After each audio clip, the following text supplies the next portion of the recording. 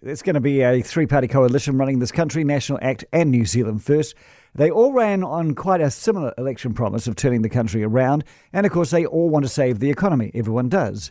But what would a coalition between the three of them really mean for business? So Rod Oram is today's business commentator, joins me now. Hello, Rod. Good evening, Andrew. It's a fascinating result because it's certainly the combination that Luxon least wanted, i.e. he's got Peters in there.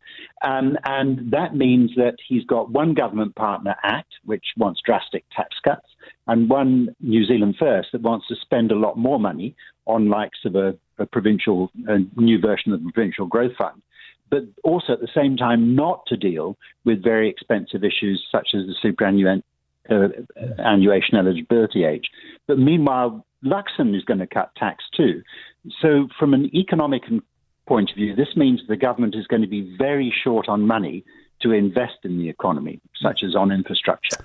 And although that he will axe some of the current spending, he still won't be able to plug that gap. And meanwhile, what we'll get is a sugar high, as a result of all this, a sugar high in the old economy, i.e. a boom driven by real estate and immigration, but really hampered by the lack of investment that we need to bring about a new high-value economy. Yeah. So sugar high is the word for me. Oh, absolutely. And that's what happened under John Key as well, and that's why we had a rock star economy, which is on a sugar high. And yep. It's fair to say it actually started a year ago when Labor said, oh, bugger this, and they did start letting in the immigration. The immigration figures are huge. But here's another thing, though.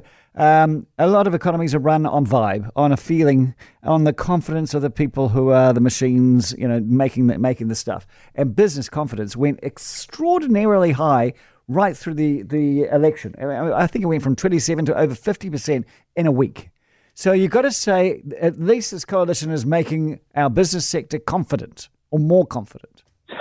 But the problem is that'll wear off pretty quickly when the reality sets in. What's always bothered me now for 2.5 decades as a New Zealander is that business here seems to be far uncertain about its own prospects and heaps far too much importance in what the government may or may not do.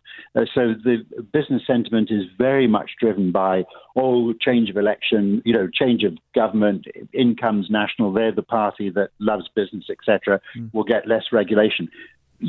That's true, but it doesn't change the fundamentals that we're trying to deal with the economy here in New Zealand. And I think that's going to catch up in business thinking pretty quickly. They've got to make their own future. They can't be reliant on who happens to be in government. Well said, Rod Oram. Thank you for your time today. Rod Oram, business commentator.